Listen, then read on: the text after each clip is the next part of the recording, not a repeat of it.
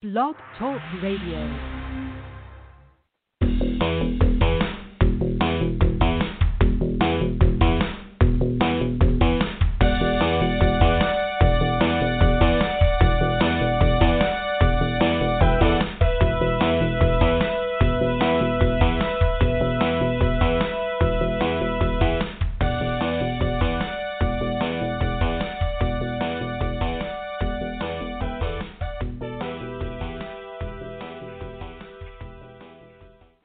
Good evening, Metsville and baseball fans everywhere.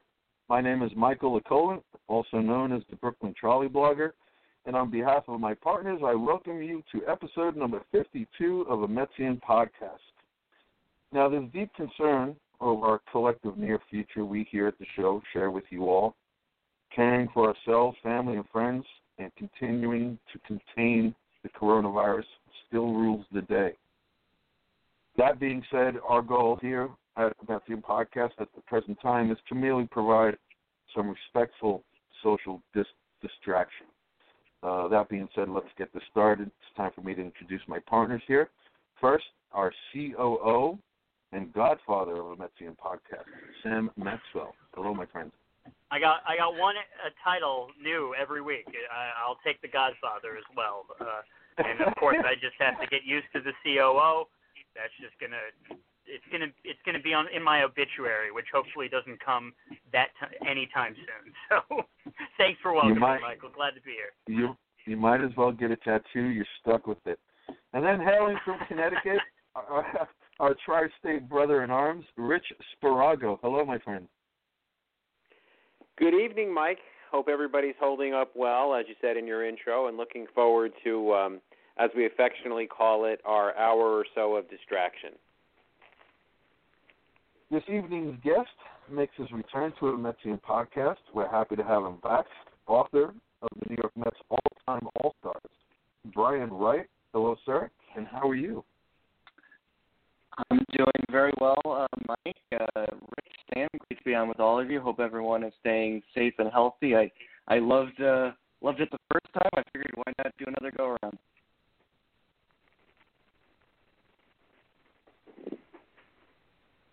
Brian, you're kind of breaking up on us a little bit. Oh, I apologize for that. Can you hear me out right now? Sam, what do you say we ask him to hang up and call us back? Do you think that might work? Yeah, let me try that. Okay, go ahead. In the meantime, let's go around the horn here, guys. I was just noticing that baseball, sports in general, they closed up shop. I think it was May 13th or so, something like that. So, we're over a month into this, quote-unquote lockdown, 6 weeks really. So, how does the end of this particular week find you, Rich?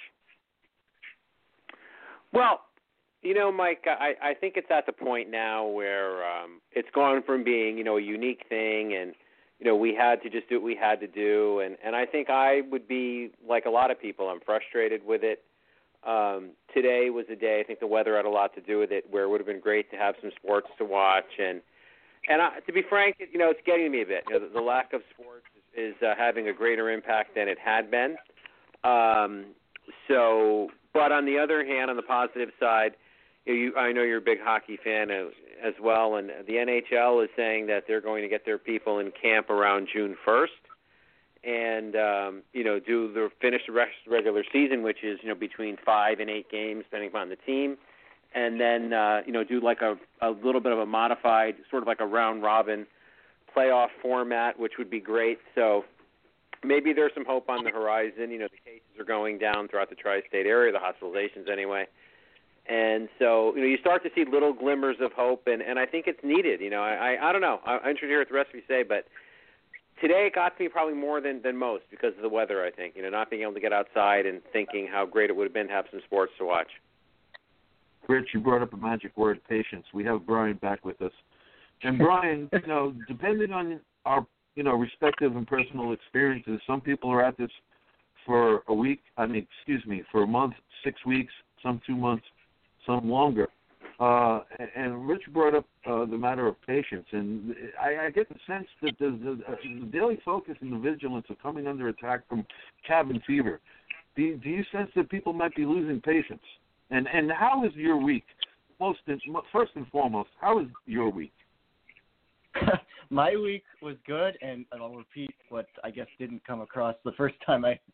Great to be on with you guys. I loved it so much the first time. I figured I'd come back again, and hope you all and everyone listening is staying safe and healthy. It's interesting. If you had asked me about a month ago, would I be patient and antsy for sports to return and I guess life to return to normal, I would have said I would be just going nuts with regards to baseball specifically coming back. I've been surprisingly okay. Even this past week went on, I've kind of taken kind of more appreciation or kind of buried myself, I guess, in watching older baseball games. In fact, one game that I watched a little bit of that I just really found fascinating was the broadcast of the 1969 World Series Game 4, which was on YouTube. It had like a pregame show with Sandy Koufax and Mickey Mantle, and just the whole general broadcast, from 51 years back was just really interesting. I find it very interesting. I don't know if anyone else does. And I also enjoyed listening to the Tom Seaver 19 strikeout game 50 years ago. So that's how I'm kind of passing the time. And for the time being, I seem to be taking it well. It strikes me now that it's like we'd be a month into the baseball season and we'd probably be complaining about some lineup change or someone in the bullpen. So maybe that's kind of relieving my stress a little. Sam, like myself, you're active out in the streets. How's it going for you? It's going, I'm not sure. I'm out of the car now, so I have my mask on. I just want to make sure you guys can hear me through it. Loud and clear. Yep. Excellent. So, it's I love what Brian was saying about just, diving deep into the history of it. And this has kind of given me, some perspective from a shameless plug personal standpoint of just trying to rev up my research and writing of Bedford and Sullivan, the story of Brooklyn and the Dodgers. And it's seeing everybody at home binging. It's just reminding me how important it is for, such a mammoth project that has so many different, little intricate details that have to be picked up to pull something like that off. Now is the time to rev research up again, and just so I can get to the point that I'm hoping to eventually get to. But and there's just so many different fascinating details in the games that Brian's talking about that that everybody can find something new, even if it's 50 years old. I'm not sure if I've mentioned on this podcast, but Mike, I was telling you how I was listening to Game 7 of the 1955 World Series, and something that nobody had brought up to me was that a fan ran onto the field to try to get an autograph from Duke Snider and got escorted off. I had never heard that before, and neither had you. And when I let you know about it, you now know, and everybody can. Next time they listen to it or watch it, they can, try to remember that and pick up on it. So, even though there isn't new baseball, there's so much content out there, and there's already so much sports constantly going that we forget to remember, and we forget to learn about what we either already had learned about and just, getting a little regurgitation about it. But, it's you're going to discover something you never even thought you would come across. So, there are some positives to come out of such a dark time. Keep on trucking, folks. Brian, I want to circle back to your book, New York Mets All-Time All-Stars. We had a fun time discussing it a few podcasts ago. A lot of fun. How is sales going? And tell us about your latest developments into how you're managing sales. Yeah, it's going well considering the circumstances. Obviously, would have loved to have made appearances up in the New York area and done interviews, which I had planned to do around the week of opening day, but of course that didn't happen. And obviously that pales in comparison to the troubles of people in New York, the New York City area and New York in general. So I look forward to coming back up, but I've tried to kind of reorganize my plan going forward. Had a giveaway a few weeks back for 2 books, and that went well. Got a lot of demand for that, and I kind of parlayed that into kind of a new offer or a new kind of deal, I guess, going forward, or promotion, so to speak, in which part of the sales would be donated to, at first, the New York City COVID-19 Response and Impact Fund, and that went very well. Got a lot of great response and a lot of money donated, which is just a small thing I can do, and kind of took that another step, and going forward, I plan to donate part of the sales for my book to Hospital for Special Surgery. So, and the only way to do that is to buy it directly from me. So if anyone listening is interested in a signed copy, just let me know. I'm at Brian Wright 86, and you can send me a direct message, and I can tell you all about how to get a signed copy and help contribute to a really worthy cause at this time. Very good. Well done. Gentlemen, let's talk some baseball. And I warned you guys ahead of time, I'm throwing you a change-up. We're going to talk about, being that this is episode number 52, we're going to talk about players in Mets history who worn the number. And we're going to do that first because one of the gentlemen on this list, he's very topical insofar as everything else going on in the baseball world, insofar as the union, MLB, etc. So here we go. Number 52, players who worn the number in Mets history. There are 4. Yoenis Cespedes, Carlos Torres, Ramon Ramirez, and Tony Clark. This is topical. They've all worn the number in this millennium. So, Rich, I'll go back to you. What say you? Well, Tony Clark, according to my list, most recent to wear it. Actually, no, 2003. I'm sorry, I read that wrong. 2003.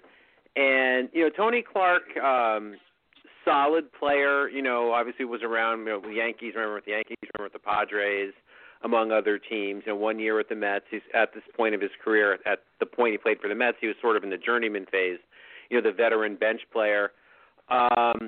As a Met, solid bat off the bench on a bad team.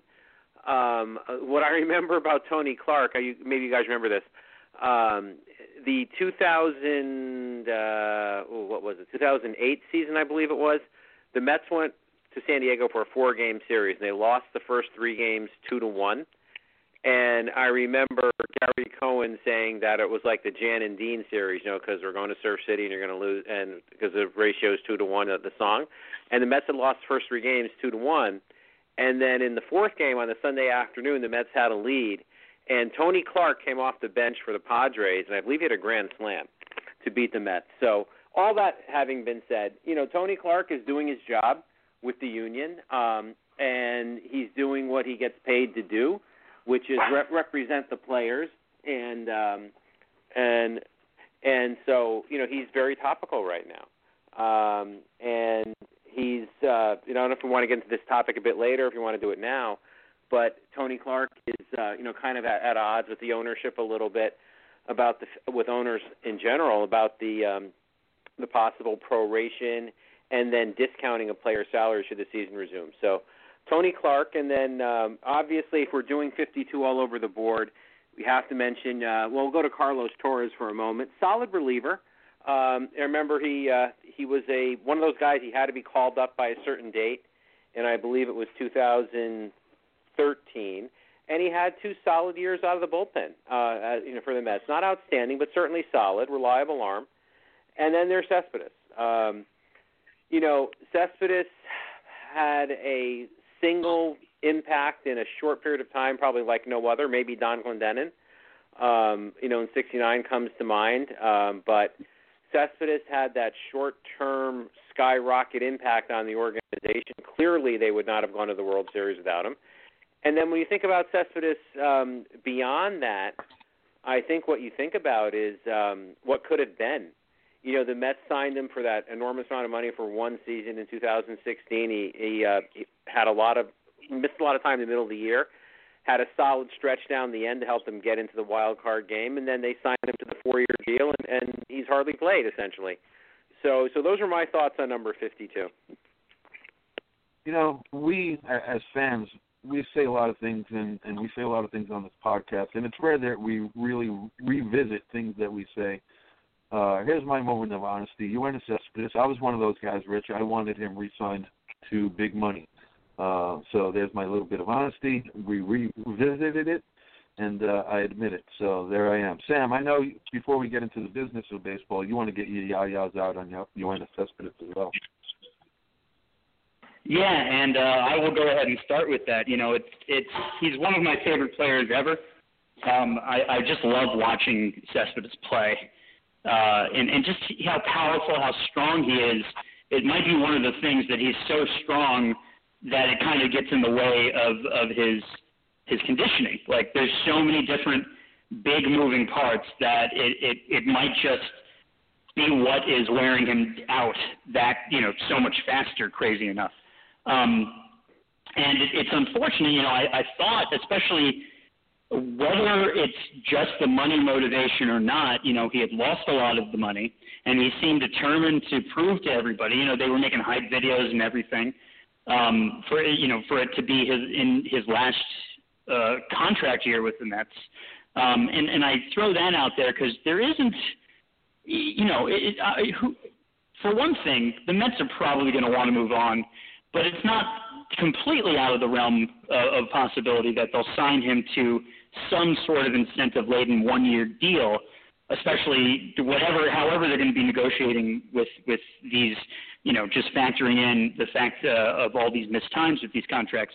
However they're going to do it, maybe they want to do that. Who knows? So it's not necessarily the end of Yoenis Cespedes' time as a New York Met, but it most likely is the end of his time as a New York Met.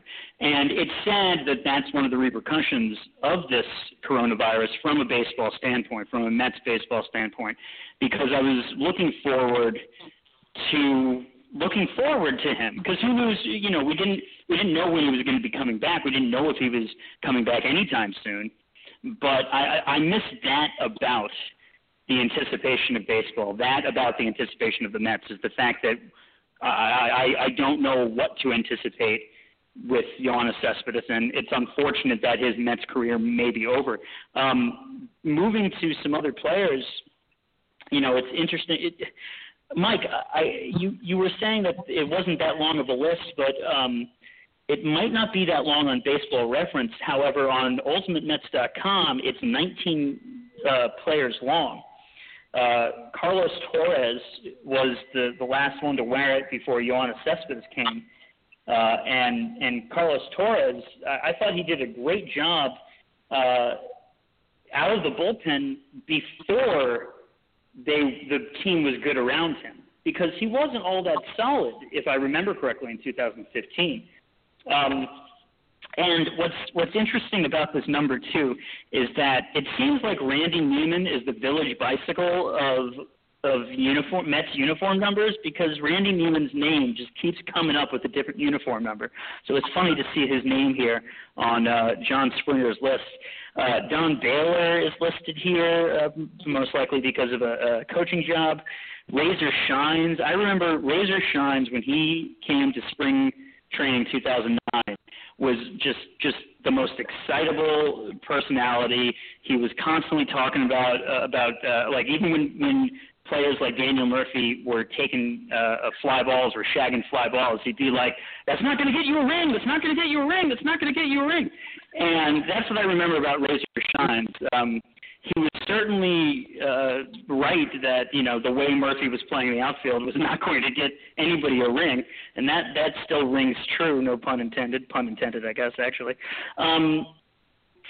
So that's really where Joe Pigmatano showed up again as a coach with this number from 1968 to 1981. So he was a coach for both the 1969 and 1973 teams, and then many, many other teams that we have talked about here and there on this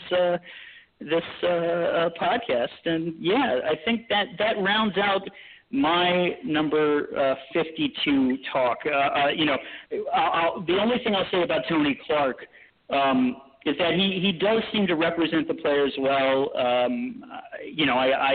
sometimes think that he probably should give, especially just the way Manfred's handling everything, like the travel is really where I'd love for like just figuring out the schedule based around travel, because there's some really ridiculous games where you're doing the ESPN game and then players have, anyway, without going down that road, that's something I would love to see a little bit more fight on from the players' side of things. But I always remember Tony Clark also was the only other one other than Mr. Met to wear 00. So that's a little fun Tony Clark Met thing. So that wraps me up with number 52. And just to be clear, I'm going off the Baseball Reference list, and you're going off Mets Ultimate Database? Yes, that's correct. Okay. So, Brian, final word on number... Yeah, sorry. Brian, final word on number 52, players? No, I think you all covered it. I think the list on Baseball Reference, which Sam mentioned, and I'm looking at it as well, I think that includes coaches as well as players, and I think there are, just guessing, I think of maybe 4 players that in fact have worn 52, and clearly the best is Cespedes. I mean, he was a rocket ship when he came on board to the Mets in 2015 at the trade deadline, and when he's healthy, he is an impact player, and unfortunately it's a big underline and italics with when he's healthy, because that's been few and far between. It's too bad, as you guys pointed out, because I think I feel that he could have been healthy enough this year to provide 100 at bats, or not say 100 at-bats, 100 games worth of at-bats, maybe, I don't know how many, 300 at-bats or something like that. I think that would really, really help the Mets offense. Is there a chance he could still be an impact player this year? I have no idea. And could he play beyond this year? That's unknown as well. But he's done enough. His impact for that short period of time that he has been with the Mets definitely clearly puts him as the best to wear that number. I like you, Mike, I was in favor of re-signing Cespedes after the 2015 season, having no idea that he would become as fragile as he would be later on and ever since. So that's my thought. Those are my thoughts on 52. I always remember Tony Clark as being 00. I always thought he might have stolen the jersey from Mr. Met. Or he just didn't include the big head. But I always remember Tony Clark as 00, and I remember also the Detroit Tiger as well at the beginning of his career. Hang in there, folks, because some of these breakups in communication, I think, is something much widespread going on, because it happened during Rich, Sam, myself, and Brian speaking. Can everyone hear me clearly now, gentlemen? Yeah, I got you, Mike. Yes. Yeah. All right, so into the business of baseball we go. Circling back, Tony Clark, he's currently the executive director of the Major League Baseball Players Association. And getting this season going is very contentious. We have a commissioner who's trying to ramrod everything. And Rich, you brought up the subject of players' salaries, players wanting more, owners wanting to pay less, things of that nature. So I'll let you pick up that discussion. Well, last week I believe it was, we were talking about Jeff Wilpon, who was quoted as saying, we've negotiated with the players' union for prorated salaries. We did that in March 26th, the day opening day would have been.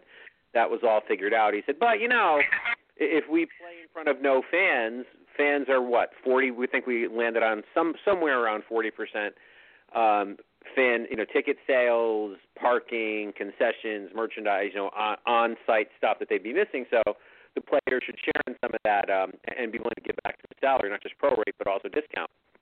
And so we kind of, trashed Jeff Wilpon for it. And as it turned out, though, maybe he wasn't the only one who feels that way, because the article that I sent to you guys today, it seems as though the owners, that they were, I don't believe there were any specific quoted, but it's among ownership, like the owners and the players in general now are going at it about that point, where owners are saying, if we are foregoing a large part of revenue, you as players should not only be willing to take prorated salaries, but you should also share in some of the discounting, the lack of income. So that's a very contentious point. Tony Clark's quote in that article was very crisp. He basically said that was decided, it was negotiated, case closed. So, and he really has every right to say that. You agreed to it, you signed it, it's an agreement, and it's done. Now, should he reopen that? I mean, because maybe when they, on March 26th, the odds of, or the thought of the fact that if the season does get going, it will be in empty stadiums. So should he reopen it? I don't know. I mean, I suppose he could. He doesn't have to, and certainly his contingent doesn't want him to. So, but now we have a problem on our hands, right? Houston, we have a problem because we want baseball to get going. It's possible. If hockey could do it, baseball could do it. But now, in addition to guys being away from their families, and this odd thing where they're playing maybe in Florida, Arizona, and Texas, or any one of the three of those with no fans, now we have labor trouble. And now we have a situation where Tony Clark has to go at it, with Rob Manfred and his minions to try to figure out what they're going to do. Because Tony Clark is not only dealing with the potential discounting of salaries, he has guys who are probably blowing up his phone saying, hell no, I'm not doing that. I'm not going to be away from my family for 4 months. So there's a lot going on for Tony Clark. He's got his plate full. That's where I would leave it with Tony Clark is, he did something in late March. Great. Now they want to undo it and redo it. That's a pain in the butt. And I'm sure he's getting an earful from the people he represents who have a lot of different opinions about this. Their safety, the safety of their family, being away from their family. Somebody said, it was a quoted player, I can't remember who it was, said, if we decided to do this and play in Arizona in July and August, he goes, what if a guy collapses of heat exhaustion on the field? What are you going to do then? So there's a lot out there, and Tony Clark has his hands full. Still seem to be having a couple of issues. I hope everyone can hear me clearly. I will only add, I continue to add layers to this. Scott Boras argues that the 2020 contract should be honored on a prorated basis. That sounds fair. At this moment, let me inject one of our questions from Twitter, which is related to this matter. It comes on Twitter at JLC1962-2000. And he says, with the animosity building between the Major League Baseball Players Association and MLB, do you think a possible work stoppage would occur in 2021? Would they dare go there? I will first answer by saying that the present agreement, the present collective bargaining agreement, expires in December of 2021, and it's been in place as of November 2016. So I guess we can rephrase the question, and Brian, would the relationship over the next year somehow instigate potential of a strike in 2021? In the amount of time I've been, we've all been without baseball, I've been kind of looking up the history in past years, and for some reason I came across the strike of '94 and what led to that. The circumstances are a little different. The big problem in '93 into '94 was the disparity of big market clubs versus small market clubs, and that even though they went on strike and obviously came back, it really didn't end for a while, that kind of disparity. But this this issue right here, I don't blame the players for feeling the not only the concern about or the concern on their health and the fact that they're leaving their family for a long period of time, but also the potential of some players not getting paid as much. I certainly understand it. They do have I think a reason to feel like to have a grievance here. I feel like there are so many small parts that aren't going to fit the players' needs that this could be what halts them from playing June or whenever it might be. It might kind of delay things a bit. And on top of that, this could be another kind of sticking point that the players will use to go on strike come the end of this labor deal, which is in 2021. So it's very interesting. This is kind of a new wrinkle in what I think was a really developing situation even without this coronavirus scenario. So, Sam, you got everything on the table. What a tangled web baseball weaves. I will also add, and this is Rich's point, season ticket holders and major league clubs reimbursing them. Football is looking into that if they haven't done so already. So what say you? I heard that class action lawsuits are being brought to MLB, and to even let it get to that point is such atrocious customer service, such atrocious customer relationships. It's yet another notch we can look towards Rob Manfred. Rob Manfred had a chance to really make or break his commissionership right now, and we had criticized him for many reasons leading up to this moment as to why he hasn't been a good commissioner. 1994 was framed as millionaires versus billionaires. That's not what we're thinking about right now. We're not in a type of environment where we're disparaging the players' needs because they make boatloads more money than the other. We understand that they're still human beings, and we have a better understanding of the game, and the game should have a better understanding of us. And Rob Manfred doesn't seem to have any understanding to the fans he has, what makes baseball sell, and how you're supposed to properly bring in new fans. And in terms of the labor strife, and I think it's up to Rob Manfred to make sure, after losing most likely the entire season, that there's no way, shape, or form or reason that we need to miss any more games. And whatever he needs to do to make sure that's what's going to happen, he needs to do it. Because it just seems to keep getting worse and worse for whatever legacy he's going to leave behind, however long he's here. I have to ask again, am I the one experiencing communication problems, or is this everyone? No, it might be a blog talk. If you can hear me like that, right now you're smooth, but maybe it's a blog talk radio thing because it's been on every single one of your voices. Right. Yes. All right, Justin. Yeah. So we have A-Rod and J-Lo back in the picture as potential bidders, I should say, of the New York Mets. That, along with, there was a New York Post article saying that the sale of S&Y is also, an obstacle in any potential sale. So, either scenario, what say you, Rich? Mike, I missed that entirely. Do you think maybe Got it.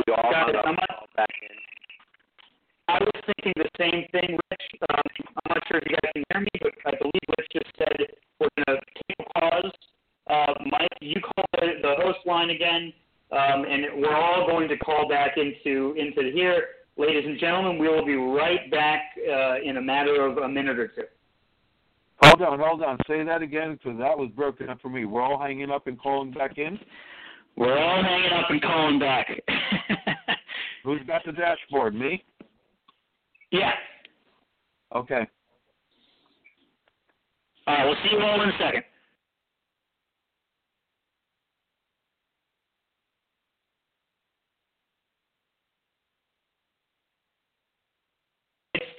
It's still broken up right now, unfortunately. Maybe, sorry, ladies and gentlemen, we've never had to deal with this before. Mike, do you want me to call into the host? Whatever you think might rectify this, or if you want to cross your fingers and continue mission, it's up to you. Let's switch the gears. This is fun live radio, everybody. Full service podcast. I'm going to call into the host line. Everybody else call in the guest line. We will all talk in a second. Stay tuned.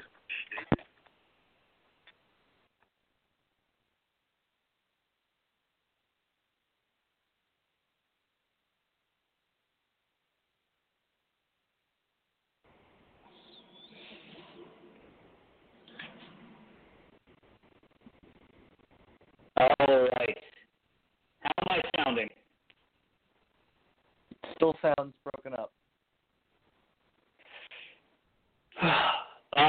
Guys, should we, at 52 minutes left, should we call it? Say that again.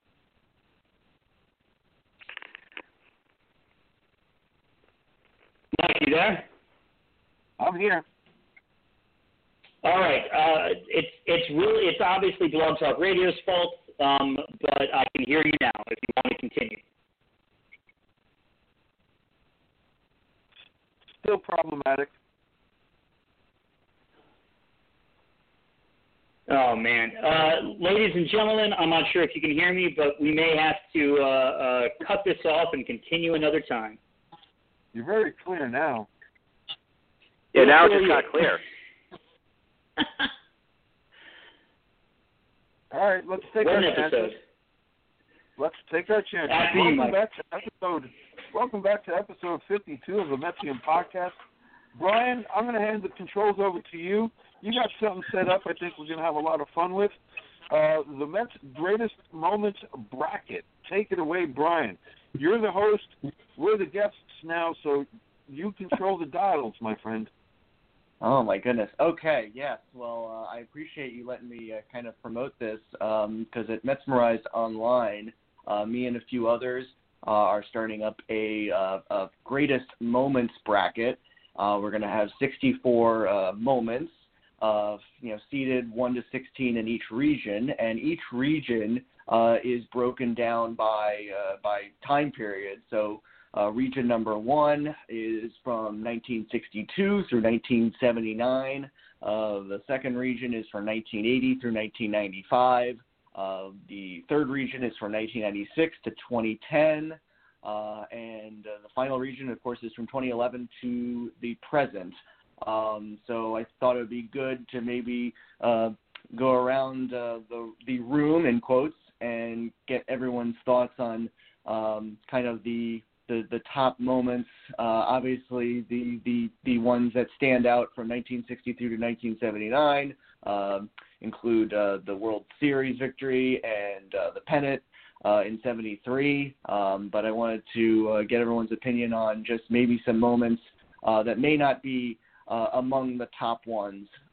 So, Mike, if you want to start it off, just some general thoughts as far as some great moments that you can recall from that 62 to 79 time period. From 1962 to 1979, that's the year I became passionate about the Mets. I'd have to say Game 1 in Mets history back in 1962. I'd have to say the opening of Shea Stadium. I would have to say the National League playoffs and obviously the World Series of 69 and 73. I would point to Tom Seaver's 19 strikeouts and Jerry Koosman winning number 20. All right, Rich, any thoughts from you? Well, if you're looking at that bracket, Brian, obviously have to talk about the World Series win, the last ball being Davey Johnson hitting the fly ball to Cleon Jones, of course. But, some things that maybe people don't think about in that time frame. How about the 1979 All-Star game where Lee Mazzilli, who was really all we had, I mean, come on, the 1979 team, the Mets didn't have much, but we had Maz, Brooklyn-born Maz. And here he was hitting a home run, and he also, I believe, walked to drive in the ultimate winning run. So you had that.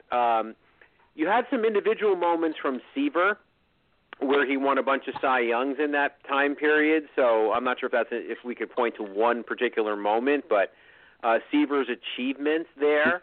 And I'll throw one at you that our friend Big Red Ruckus threw back at me last week that I thought was fantastic, and that is the ball on the wall play in the 1973 pennant drive. I want to talk about a moment where I remember I was a little kid at that point, just starting to know what the heck was going on.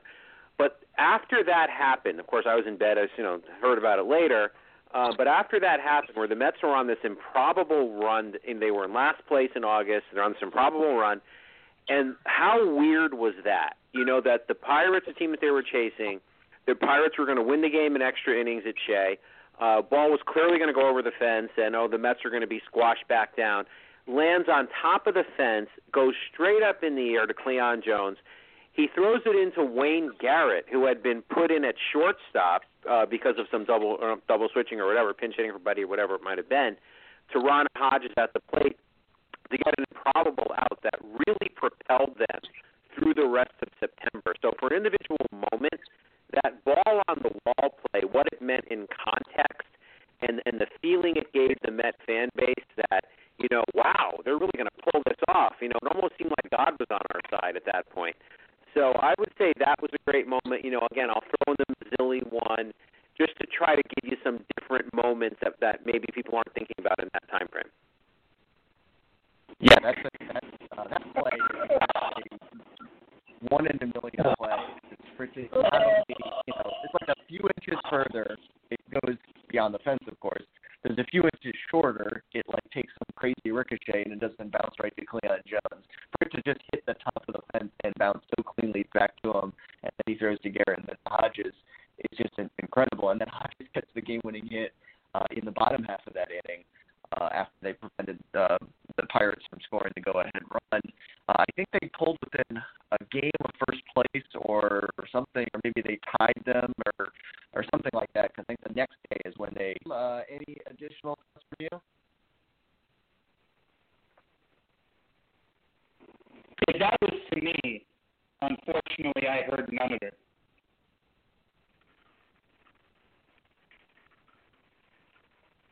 Hello, anybody there?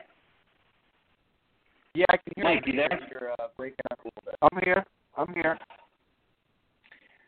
It is. We've unfortunately, we're having technical difficulties that we've never happened. Can you hear me, Mike? I hear you. You're breaking up, but I'm hearing you. Yeah, and I hear you guys that you're very broken up. We were doing real well for a long time, and then in the middle of Rich, it broke up. I think you're right. Maybe one night this week we can get the team back together. We can try it again. Yeah, that sounds great. I'm really happy that you guys have allowed me to do this, so I would love to do it again. Can you guys hear each other better than you can hear me? I can't hear you guys very well. Everyone seems to be broken up.